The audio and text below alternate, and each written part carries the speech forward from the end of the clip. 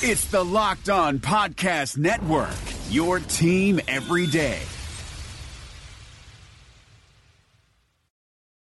Heard the call to build your small business? Make it happen with a .net domain name, the place for dreamers for 30 years and counting. Visit keepdreamingup.net for tips and advice, whether you're just getting started or looking to grow. That's keepdreamingup.net. Yeah, glad to be here. Really excited for tomorrow. Yeah, no question about it. All right, let's talk about the number one overall pick first. All the buzz is about Myles Garrett. You in on him as the number one overall?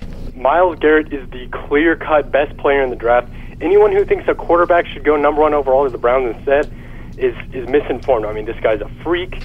When Clowney came out 2 years ago, I really didn't think that there would be another guy as big, as athletic, as much of a freak of nature, but Myles Garrett is right up there with him. I mean, just the size, the speed. We saw it at the Combine. I mean, this guy is just a rare breed, easily best player in the draft. Does it scare you in any way that maybe he's just one of those guys that had a freakish Combine and maybe didn't put up the numbers at Texas A&M? Does that concern you at all? It doesn't. I mean, ever since this guy was in high school, it's no discussion that he's always just been a man among boys. And it really surprised me that people say, oh yeah, maybe Mitchell Trubisky should go number one overall. And, you know, the fact that Warren Sapp came out a few days ago and says this guy is lazy. And that, I mean, Warren Sapp, say what you want about Warren Sapp. You know, he was a great player, but say what you want about him off the field. That's just wrong. That's not a reason. That's not a reason for him to not go number one overall. And I think the fact that Warren Sapp was saying that is because a lot of the time Myles Garrett was playing slightly injured. Could be off the field, could have been off of it. He chose to play on it, and he wasn't 100%. And to some people, yeah, you might say, oh, he was lazy. It doesn't look like he's going 100% out there. The same thing happened with Clowney. You know, when you're playing in a conference that's so physical, like the SEC, and these guys are obviously, since the first day they step on campus, they're the best player on the team.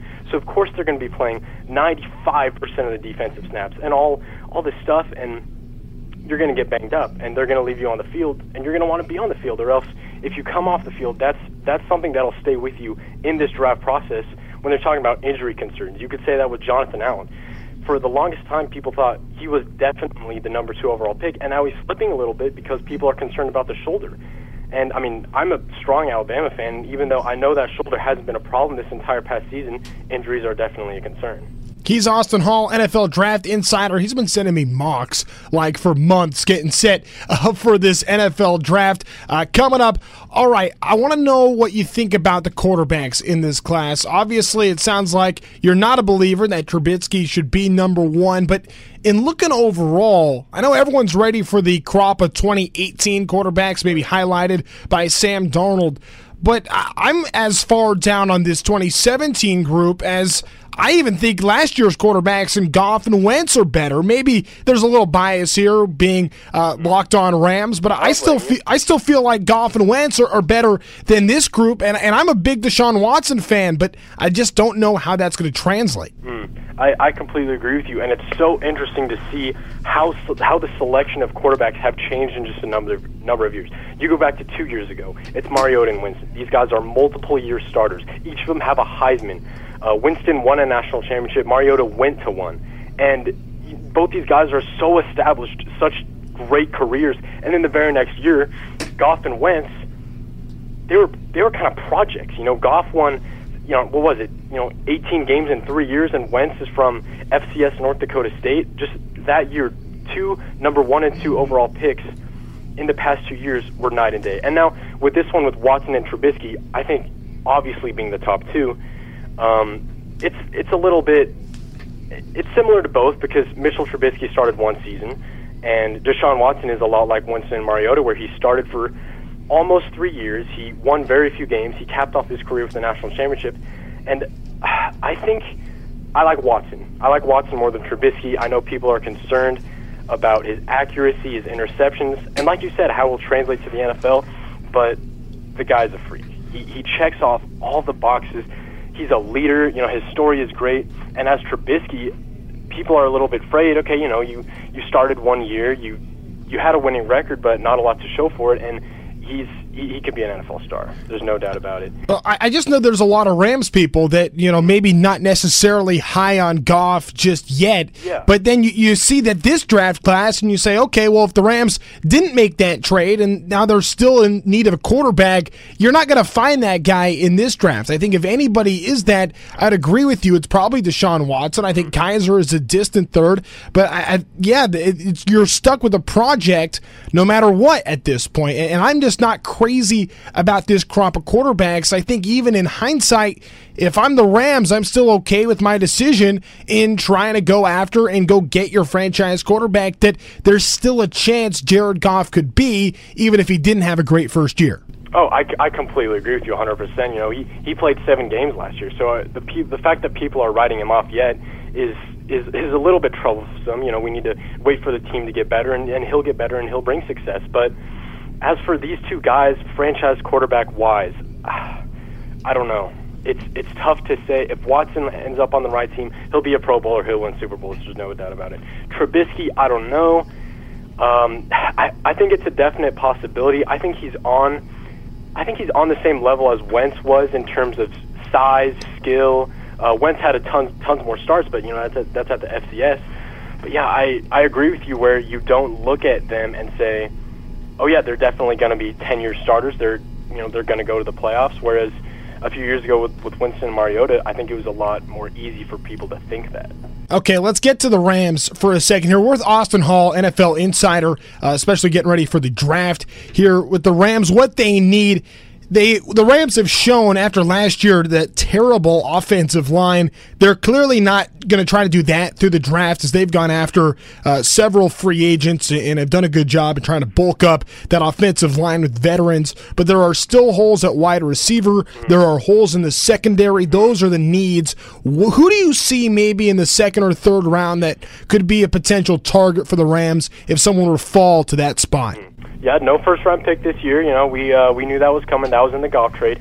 Their first pick is number 37 overall, and I think it's down to 2 positions, and you mentioned both of them. Offensive line, particularly on the interior, and wide receiver.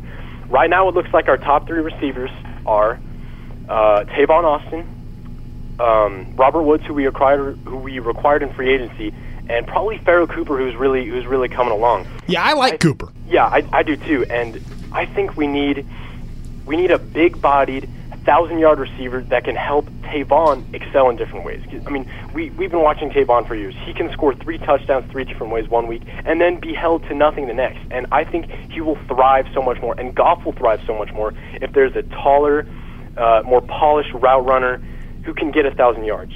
Kenny Britt and Brian Quick last year and for the years before that, they're both 6'3", 220. They can run a 4.4, but the drops are just, the drops were such a problem. The limited route running was such a problem. And this draft is absolutely stacked with the receivers. And with 37 overall, there's probably 2 that I really, really like that will be there.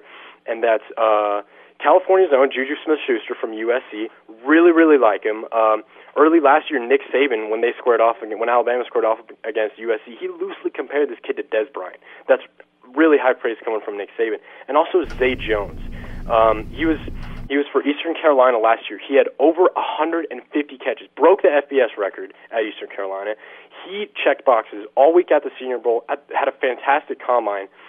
And so those are the 2 receivers that I would like to see the Rams take a look at in that pick, but also you really have to look at interior line. And one of the best is Dan Feeney. He's from Indiana. He's about 6'4", 320.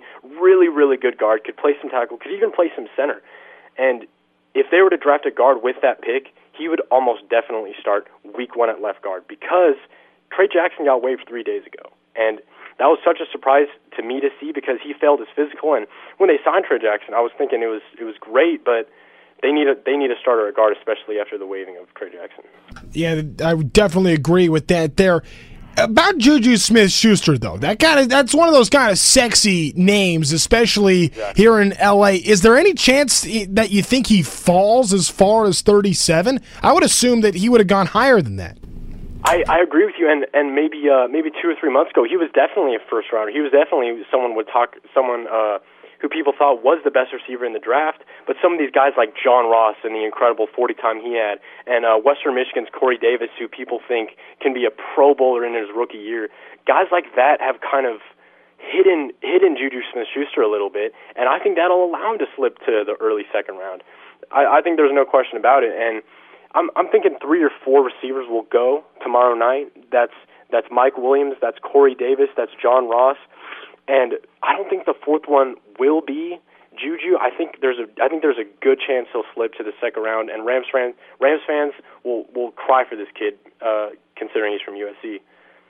Yeah, that could be huge. Austin Hall, NFL Draft Insider right now. The other issue the Rams have is in the secondary, and we heard Tremaine Johnson say that he wants to be a Ram, but that isn't exactly the most binding statement just by making that it's going to be a lock down the road. The Rams need some solutions in the secondary. Do you see defensive backs available that are quality in that, I guess, second round and beyond?